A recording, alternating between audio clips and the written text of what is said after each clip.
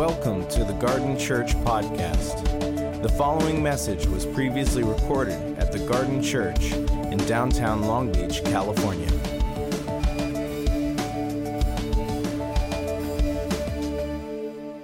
We're going to be in Acts 19, so if you have a Bible, go to Acts 19. Before that, let me just give you a quick overview. We've been communicating this over the last 2 weeks, and we're going to continue to do so. But we talked about this in our vision. So our staff and elders got together in April, and we basically rallied together for a couple of days, and we reorganized our structure. We dreamed about the future, and we said, what does the ideal future look like? What are we working towards as a church together collectively? And we said we're working towards seeing in Long Beach as it is in heaven. That our vision for what we're doing, the future, the ideal future is that it is in Long Beach as it is in heaven. It is in Seal Beach as it is in heaven. Wherever we go, wherever we live, we are hoping, working, striving, praying for in Long Beach, in Seal Beach, in our city as it is in heaven. That's what we've been working for. And so our mission, what we're striving to accomplish is to reveal Jesus. That's it. So you look at the structure of how we organize our community groups, how we organize Sundays, how we hire staff, and how do we organize budgets and all the stuff that we do, the activity. We're hoping that what we're accomplishing is we're simply revealing Jesus to everyone with everything we do. We're trying to inspire and encourage people to reveal Jesus in their lives. And so what that means for us, how do we accomplish this vision and mission? Well, we've landed on a couple of things that you're going to hear and we're going to talk about. They're all interrelated and it's not as a clear strategic kind of strategy, I suppose. It's way more integrated than that. It's holistic. We are about restoring lives. We believe we want to introduce people to Jesus, and that when they meet the resurrected Jesus, Jesus begins to transform their lives, renew their relationships, restore their hearts. And whenever you're in a right relationship with God, you begin to live in a right relationship with yourself and others. That's what we're about. The second thing is, as we do that as individuals, we're collectively grabbing community and we're organizing ourselves to make disciples of all nations. What does that mean? This is what it means practically. When you hear the word disciple, we want to release every single one of you. We want to equip every single one of you to be a disciple of Jesus Christ wherever you find yourself. We want to equip courageous leaders in every sphere of domain in our society. We want you to influence people at your workplace, in your neighborhoods, in your communities. So we're about making disciples. We're about restoring lives. And lastly, we recognize that wherever we go, we're going to gather as the church. And when we gather, we want to be intentional about multiplying our communities for the sake of the city. We don't gather for our sake. We gather for his sake in the world. Does that make sense? So we're about three things: restoring lives, making disciples, and renewing cities. Sound exciting? Oh, wow. Just like you're just as excited for baptisms, I can see. Ha, ha, ha. Brothers and sisters, I just want to share, this is a vision that you need to give your life to. Because this vision is about you as an individual, and that's what I'm going to talk about today. Next week, we'll talk about our community, and the following week, we'll talk about our city. But this vision is for you. It's for every single one of you. Experiencing the life of Jesus, participating in an irresistible community and giving it away for the sake of others. And if you say yes to this, if you half-heartedly say, yes, that's great, you need to know what you're saying yes to at the Garden Church. You are saying yes to committing to an organization, a community that doesn't exist for itself. We are the only institution, organization in the world that exists for its non-members. That's what we're asking you to participate in. And we don't have membership, so you can't just sign your name on something. You have to participate in the life of our community. And if you're looking for a place to just coast along with, this is the wrong place to be. And it's amazing. There's some great churches in the city that we'd love for you to participate in. But I'm just rallying the troops. Because this is not a cruise ship. This is a battleship. And everyone has a responsibility to play it. Amen. All right, there we go. All right. So I want to talk about the future. What does the future look like for the garden, for our city? What does it mean that we're going to renew the city of Long Beach and the cities we gather in? How do we do this? And to answer the how we are going to do this, I actually want to tell you a story from the book of Acts. So over the next 3 weeks, we're going to look at this story in the book of Acts, chapter 19. And we're going to answer the question, what caused the riot in Ephesus? Because what caused the riot in Ephesus 2,000 years ago has significant implications for our future, for our lives today, and the trajectory we're moving towards, the direction we're headed on as a church together. Are you with me? So what caused the riot 2,000 years ago? There are three things that the author Luke gives us, and I'm going to talk about one today. And it has significant implications for life as a follower of Jesus, life at the garden, and our future of seeing in Long Beach as it is in heaven. So let's start with this story. Go to your Bibles, Acts chapter 19. It begins... why don't we start at the end of Acts 19, okay? So what caused the riot? In order to answer this, let's look at what happened, and then we're going to go back to the beginning, just like a Tarantino film. So there we go. Acts chapter 19. It's, verse 25. A guy named Demetrius, who was a silversmith, he made idols for the goddess Artemis. And so what he does in verse 25 is this. He called them together along with the workers in his related trades. So he rallies the city and he said, "You know, my friends, that we received a good income from this business. And you see and hear how this fellow Paul has convinced and led astray a large number of people here in Ephesus and in practically the whole province of Asia." Can anyone else hear how passionate the Spanish ministry translation is? Can you guys hear that, or is that just me? I can hear it. If you're over here, you can hear it. She is way better than I am. Daisy, preach it. We had translation going on. I love it. He says, so Paul has, where did I leave off? "And you see and hear how this fellow Paul is convinced and led astray a large number of people here in Ephesus and practically the whole province of Asia. He says that gods made by human hands are no gods at all. There is danger not only that our trade will lose its good name, the economy will shift, but also the temple of the great goddess Artemis will be discredited. And the goddess herself, who is worshipped throughout the province of Asia and the world, will be robbed of her divine majesty." When they heard this, they were furious and began shouting, "Great is Artemis of the Ephesians." Soon the whole city was in uproar. The whole city of Ephesus was in uproar because of the church. It says that 25,000 people take to the streets and chant, "Great is Artemis," for 2 hours. There's a riot in Ephesus. The city of Ephesus is turned upside down, and it has something to do with the local church in Ephesus. Now, what you need to know is context. Ephesus was the second largest city in the Roman Empire at that time, nearly 2,000 years ago.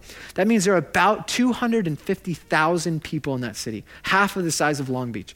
Ephesus was a port city. It was an influential city. I mean, trade and goods and economy exploded in Ephesus. Ships would come in from all over the world and go out from Ephesus into the mainland Asia and all over Asia Minor. It was the banking capital for the Roman Empire. It was a vibrant, wealthy city. It created a lot of culture outside of itself. But to be Ephesian was to worship Artemis. And so as we talk about that context, we have to see how much it connects to our context. So Artemis is this god in the ancient context where she was this false god. She was worshipped by millions of people in her heyday. She was the goddess of the hunt and small animals, which is ironic, right? Isn't it? Anyone catch that? How can you be the goddess of hunting and small animals at the same time? Is it connecting now? Do you see? Okay, I feel like that's funny. And I'm really trying right now. And you guys aren't giving me anything. I'm just going to sit right here until I feel it's back. Okay, so she's also the goddess of fertility. And she was the god she was called Lord, Savior, and God. And you worshiped her by giving money, giving your whole self to her if you wanted to have a child. If you wanted to have a family, if you wanted a successful business, you brought your worship to Artemis because she was worshiped as the goddess of financial blessing and prosperity. She was the goddess of health, and she was the goddess of sexuality. She had a temple that sat on 70,000 acres in Ephesus. It was one of the 7 wonders of the ancient world. And 1 million people every year would flock to the city once a year to worship Artemis in a great festival called the Artemisia. And the way you worshiped Artemis was through just uninhibited sexuality. You would sleep with temple prostitutes. So what you have to know is that there's a riot in Ephesus. Ephesus is the epicenter for sexuality worship of sexuality, worship of financial blessing and prosperity, health, worship of family. This is the epicenter for those things. And there's a riot, and it has something to do with the local church, living on mission, filled with the Holy Spirit, and following Jesus with their whole life. So what caused the riot in Ephesus? Well, Luke gives us 3 things, and I'm going to talk about the one. It's in Acts 19. It's in the beginning, verse 1. Let's look at that together. So to have the context, can we relate to a city, to a society, to a culture that worships sexuality as an identity, that worships financial blessing and prosperity, that worships the family or families, or that worships the business, health, and beauty? Do we live in a context that's similar? Yes. Come on, church. This is ridiculous. I've been up since 5, and I had no help this morning with my son because my wife's out of town, and I was bouncing him on my arm and practicing this message. And I just talked to a girl that hiked Mount Baldy by herself yesterday, and she was here at 9 o'clock, and she says, I don't sleep in. What's up with that? Let's do this. Okay. Acts 19, what caused the riot? Verse 1, this is point number 1. While Apollos was at Corinth, he's another church planner, evangelist, teacher, the Apostle Paul took the road through the interior and arrived at Ephesus. So Paul moves from one city and goes to Ephesus. And listen to what it says. This is before the riot. There he found some disciples. Later we find out 12 in total, 12 people. And asked them, did you receive the Holy Spirit when you believed? They answered, no, we have not even heard that there is a Holy Spirit. So Paul asked them, what baptism did you receive? John's baptism, they replied. Paul said, well, John's baptism was a baptism of repentance. He told the people to believe in the one coming after him, that is, in Jesus. On hearing this, they were baptized in the name of the Lord Jesus. When Paul placed his hands on them, the Holy Spirit came on them, and they spoke in tongues and prophesied. So this is the beginning of what happened in Ephesus. It begins here. Paul finds some followers of Jesus, 12 disciples, and he asks them a question. Did you receive the Holy Spirit when you believed? Now, before I go on this, let me just make a point about Paul. Everywhere Paul went, he started a church. Paul would just walk into a new city. He would go and talk to the Jews of the community. He would go to the synagogues, proclaim Jesus as the Messiah, and then go to the marketplace and begin to do what he did everywhere he went. And that was to just continue the mission of Jesus and plant churches everywhere he went. Acts chapter 17 says it this way. Paul leaves all of his traveling companions, his friends, in another city, gets kicked out of that city, and he finds himself in Athens, the epicenter of Greek thought and philosophy, and he's supposed to wait because he got in trouble. He's just supposed to wait. Hang out, Paul. Chill out for a little bit. Take a vacation. While Paul was waiting for them, in verse 16, in Athens, he was greatly distressed to see that the city was full of idols. So what does he do? Does he wait? No. He starts a church. He reasons with them in the synagogue, both Jews and God-fearing Greeks, as well as in the marketplace day by day with those who happened to be there. Paul was the kind of guy that couldn't wait to just get things going. He has no friends with him. He's moved with compassion, or he's filled with great distress because he sees that this city is devoted to other gods and they need Jesus. And what are we going to do? We're going to do what we always do. We're going to be the church. And so he doesn't wait for his friends. He starts a church. He's by himself. And then he goes to Ephesus. There's 12 dudes. It says 12 guys. And he finds them and he says, did you receive the Holy Spirit when you believed? Why on earth would he have to ask this question? What was he missing? What were they missing? Maybe he showed up and they're like, you don't have PowerPoint. Your programming isn't right. Your coffee isn't on time. Hey, you didn't preach enough for the word. You told too many stories. You talked about hip hop. No, that's not what he assesses. Something's wrong. Something's missing. The lifeblood of the church is not present in these followers. Did you receive the Spirit? We didn't even know. We didn't even know that there is a Holy Spirit. Paul corrects their theology. And brothers and sisters, I just have to say, I grew up in a church without the presence of God. And brothers and sisters, the only way to be Christian is to be filled with the presence of God in your life. You cannot have a relationship with God without his presence in your life. You can't do anything that Jesus wants you to do without him doing it through you. The church is to be full of people that are filled with the presence of God in ordinary, extraordinary, naturally supernatural ways. Amen. We're not going to renew the city because we got really good at doing Bible studies, because we get really good at doing worship gatherings, because we get really good at Alpha, because we get really good at hospitality, we get really good at community groups, because you guys are nice or more moral than the world. We're only going to transform cities because we are filled with the presence of God. The mission is for all of us. It's for everyone that says yes to Jesus. If you say yes, you are walking with a mission to do what he did, to be like him. How on earth are you going to do that? Not on your own strength. Lord, help us. But through his strength in you. The church is to be so full of life that people on the outside looking go, I want some of that. I want to have what they're having. I want to be like them. I want to have a marriage like their marriage. I want to raise kids like that. I want to be a part of a family that looks like that. That's the type of community that can only happen because individuals are filled with the presence of God.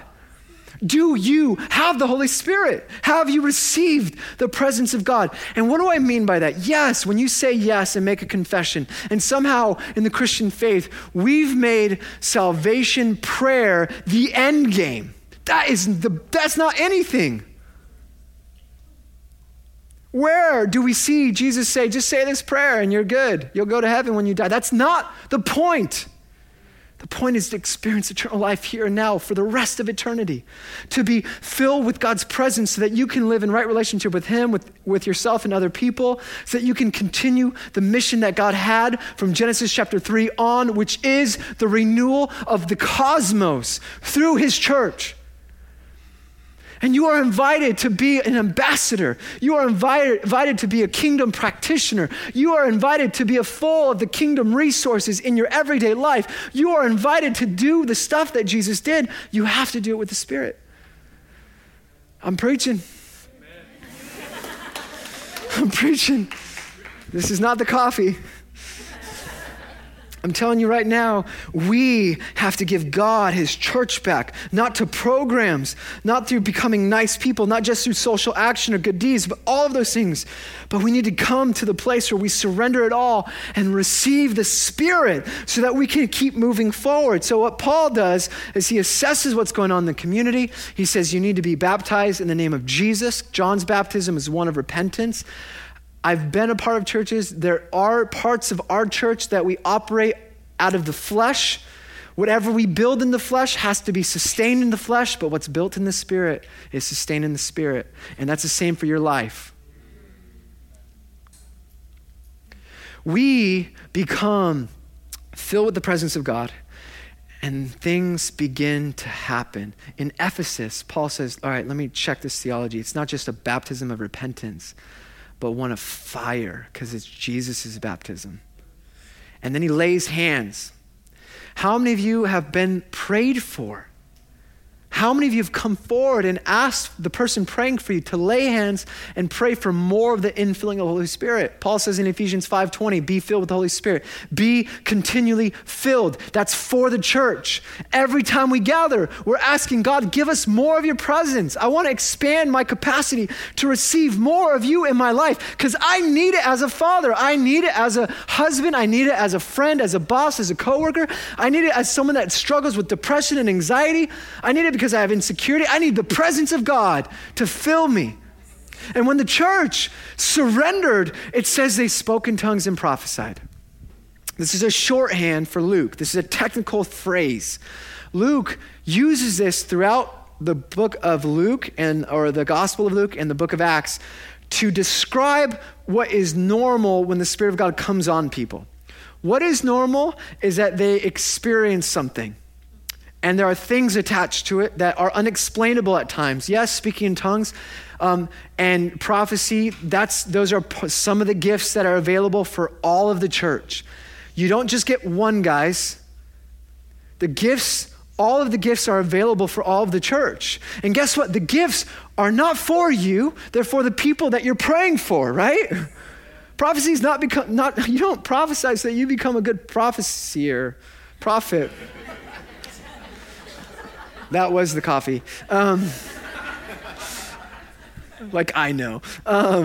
It's for the people you're praying for. So my point is this: the church is filled, and Luke's just saying they're filled with the Spirit, and this is what happens. I think there are so many other ways you can experience peace and joy. The primary way is experiencing love, that you're filled with the love of God. That's in my experience, the primary way I see people experiencing the presence of God in their life when they're filled with the Spirit of God is they know that the Father in heaven loves them as a child. How many of you are here and you need to experience the furious, overwhelming love of a Father for you who loves you as you are, not as you should be? Then come forward. Come forward today and get prayer and let people pray and give you create space for you to be filled with the presence, because that's what we need for our vision, our Spirit-filled followers. What caused the riot in Ephesus? Number one, the local church was filled with the Holy Spirit. Luke traces it. He says it starts here. The disciples were in Ephesus for some period of time. They made a relationship with God. Paul corrects their theology. The church is filled with the Holy Spirit in Acts 19. And then things start to happen. And we get to the end of Acts 19. And the city of 250,000 is turned upside down because a local church of 12 are filled with the Spirit. Can I get an amen? So they're filled with the Spirit and they move forward. The church is filled with the Holy Spirit. And then that's when the church becomes an unstoppable force. The local church is filled. Followers hear the voice of God. And when they learn to obey the voice of God, anything is possible. Brothers and sisters, when I talk about in Long Beach as it is in heaven, the dream is all of you are filled with the presence of God. You can hear his voice, you know his voice, and you are obedient to his voice in your everyday, ordinary life. Because that's when we become unstoppable. That's when it becomes a movement. That's when you pray, not just here in a safe environment, but on the streets where you're going to fail over and over again. But you're risking obedience, right? And so it begins here for us. It begins as we talk about the future we have for the future city, the future of the garden. It all begins with you being filled with the Spirit, you in ongoing ways experiencing the presence of God in your own life, being changed from inside out. The Holy Spirit works within us to transform us so that he can do something in us. The Holy Spirit works within us to transform us so that God can do something through us. That's the work of the Spirit in our life. And so at the garden, we want to see lives restored, physical lives, spiritual lives, social lives, all restored back to God. These are the directions we're heading. So let me stop here. I've got some that's where we're going as a church. But I wanted to end here. As I was preparing for this sermon, I thought, what if I could capture you for this Sunday? And what if you actually bought in to this vision, bought into being a Spirit-filled follower? What would I hope takes place for you as an individual? And I guess the question is then, what kind of disciple do we want to produce at the garden? And the way I kind of defined it as 7 characteristics of a spirit-filled follower. I'm just going to go through these points and briefly talk, and then we'll pray, okay? So quick 7 points. I don't do this very often, but here's 7 points. And this is where it's coming from. My dream would be this, that you go to the rescue mission. Some of you move and you go to another church. You go to a job. You visit a community group. You experience life in the city. And the way people experience you, the way they would describe you, are with these 7 characteristics. You with me? So, number 1, spirit-filled followers are filled with love. What does it mean to be a spirit-filled follower? You experience the love of God in your life, a love for other people, and a love for God and yourself. My dream would be that when people say, man, those gardeners, they're so full of love. You with me? Amen. Number 2, spirit-filled followers are filled with fruit. It says in Galatians chapter 5, I think, verse 22, but the fruit of the Spirit is love, joy, peace, forbearance, kindness, goodness, faithfulness, gentleness, and self-control. Against such things there is no law. When I describe the garden, when you're filled with the Holy Spirit, the fruit of the Spirit grows within you over a lifetime and for the rest of the eternity. As you walk out your faith in your everyday, ordinary life in community with the presence of God dwelling in you, you will begin to experience peace, love, joy, patience, goodness, kindness, gentleness, self-control, long-suffering, or forbearance. These are things that we need in the world, do we not? How many of you need these in your own life? I'm the first to say, and I'm going to say it here, that I have a quick temper. I'm quick to lose my temper. I get angry often. I struggle with depression. I regularly have anxiety, although I've had breakthrough for the last 6 weeks. I shared, quick note, because I forgot to share this. I shared that when we started praying for anxiety, I had it for about 5 weeks, right? Were you here for that? Some of you. Well, I forgot to share this. It ended. And it ended in a very specific way. I was dealing with all sorts of anxiety attached to emotions and letting people down, transitions in our church. It was really hard. It was so painful. I carried that weight for our church and the people that are involved, really painful. I was giving my son a bath, and I was like talking to God in my head, and I was just looking at my son just literally play with so much joy. And I felt like the Lord just said, this is what life is supposed to be like for you in ministry. And I said, that's what I want. And I said, God, take anxiety away. And it's been gone ever since. Right? It's awesome. But all to say, I'm a mixed bag. So are you, but we're on our way to fruit. All right? We're growing fruit. Let's keep going. Because I know we want to get out of here. But more importantly, I know you want to experience the presence of God in your life. Spirit-filled followers are filled with humility. Please, Garden Church, if you represent us, if you go anywhere and say, I go to the garden, be humble. Point to Jesus. If you get the privilege of praying for someone and they experience God and they're healed or they experience love, there's an effect. Please, it's not about you. It is about Jesus doing that work. No matter what happens, it has to point to Jesus. We have to be humble. There is no spiritual pride in our church. We are seeing healings every week. We are seeing healings throughout the week. And if the first thing that's going to ruin that for us is we think that has something to do with us. It is all about Jesus. Amen. Be humble. There's a great passage in Philippians chapter 2. Do nothing out of selfish ambition or vain conceit. Rather, in humility, value others above yourselves, not looking to your own interest, but each of you to the interest of others. In your relationships with one another, have the same mindset as Christ Jesus. Amen. All right. Spirit-filled followers are filled with gifts. We need to be a church where words of knowledge, healing, prophecy, tongues and interpretation is totally normal. Is it normal in your life? Is it normal in your life? If you are a spirit-filled follower, the gifts will be normal in your life. And they're for other people, and you can grow in this. And if you're interested, tomorrow night, We have our part 2 of our 2-part prayer training at the office. I'm teaching on the gifts and specifically the healing ministry of Jesus. How do we pray for healing? And it's great because I think it's for everyone. You all get to participate. We all should be growing in this gifts. That's what it means to mature as the body of Christ. Spirit-filled followers are filled with gifts. Let me just make one other comment real quick so that you know. The gifts aren't just for the church inside. It's for people experiencing God outside. The best evangelism that takes place in my experience is when there's an explanation for something that's supernatural that happened. Let me tell you why you got healed. Jesus loves you.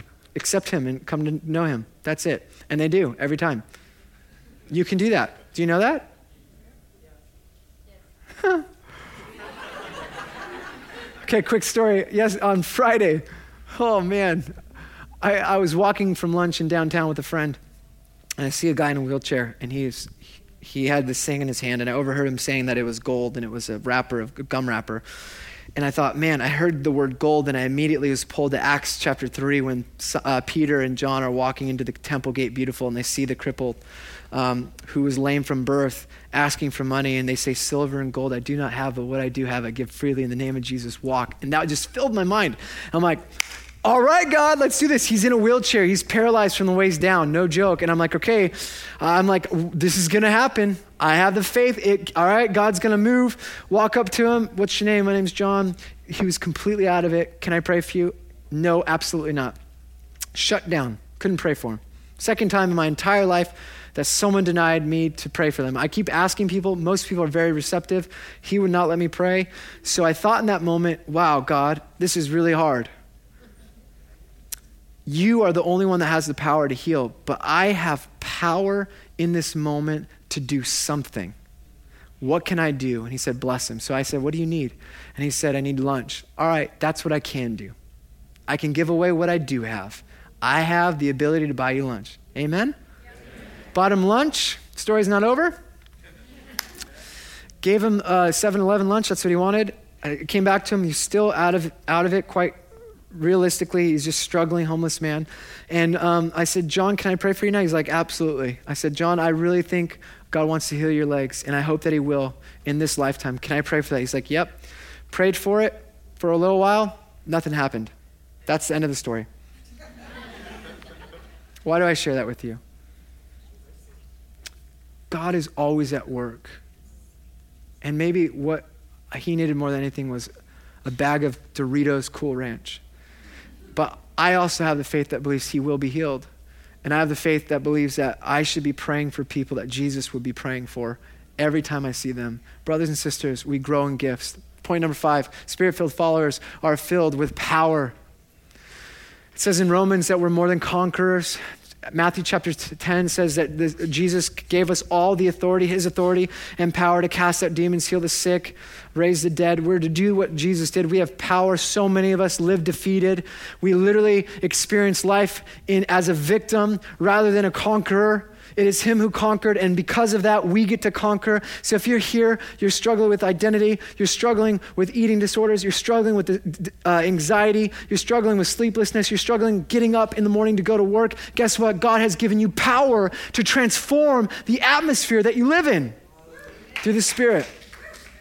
Point number 6, for those of us that are keeping track at home, Spirit-filled followers are full of generosity. Remember, I'm describing characteristics that I want people to see in you when you go somewhere else. Are you generous? How do you practice generosity? Don't just give to the budget at the church. You should give generously to the church budget. Give every time generously someone asks of you. Every time. Brothers and sisters, let me just say this. I said this as a joke, but I mean it. I want our church to be seen as generous everywhere they go. So when you give tips, minimum 20%. All the waiters said amen. Yeah. I waited tables, put myself through college. Minimum, if you don't have enough for a tip, do not go and eat out. Calling it out. Let's be generous with our lives. Lastly, the Spirit-filled followers are full of purpose. You are people now that walk with a mission. Have you ever seen somebody who's wandering around the streets, like you're in a hurry, but you have that friend that just literally is just like looking wherever, like Pete Ginta usually is just like kind of wandering. Just kidding, Pete, I love you, dude. Just like, like they're aimlessly wandering, like they can go anywhere, We have a mission. We are called to make disciples of all nations. You want to know, what's a purpose-driven life? That's your purpose. It's not about you. This is about what Jesus is trying to do through you. We are people that are walking. You've seen those people. They're like eyes are focused. They're walking. Do you know what I'm talking about? You get out of their way when you're like walking down the street because they are going to go through you. We have that mission. You have a purpose. You have a task. Be a person filled with the Spirit with a task. Brothers and sisters, when the church is filled with the Holy Spirit, anything is possible. And guess what's going to happen? The city is going to notice. And eventually, the places where the city needs to be transformed, they're going to be rioting because of the church. Amen? Thank you for listening to the Garden Church podcast. For more information about the Garden Church, visit thegardenlb.org.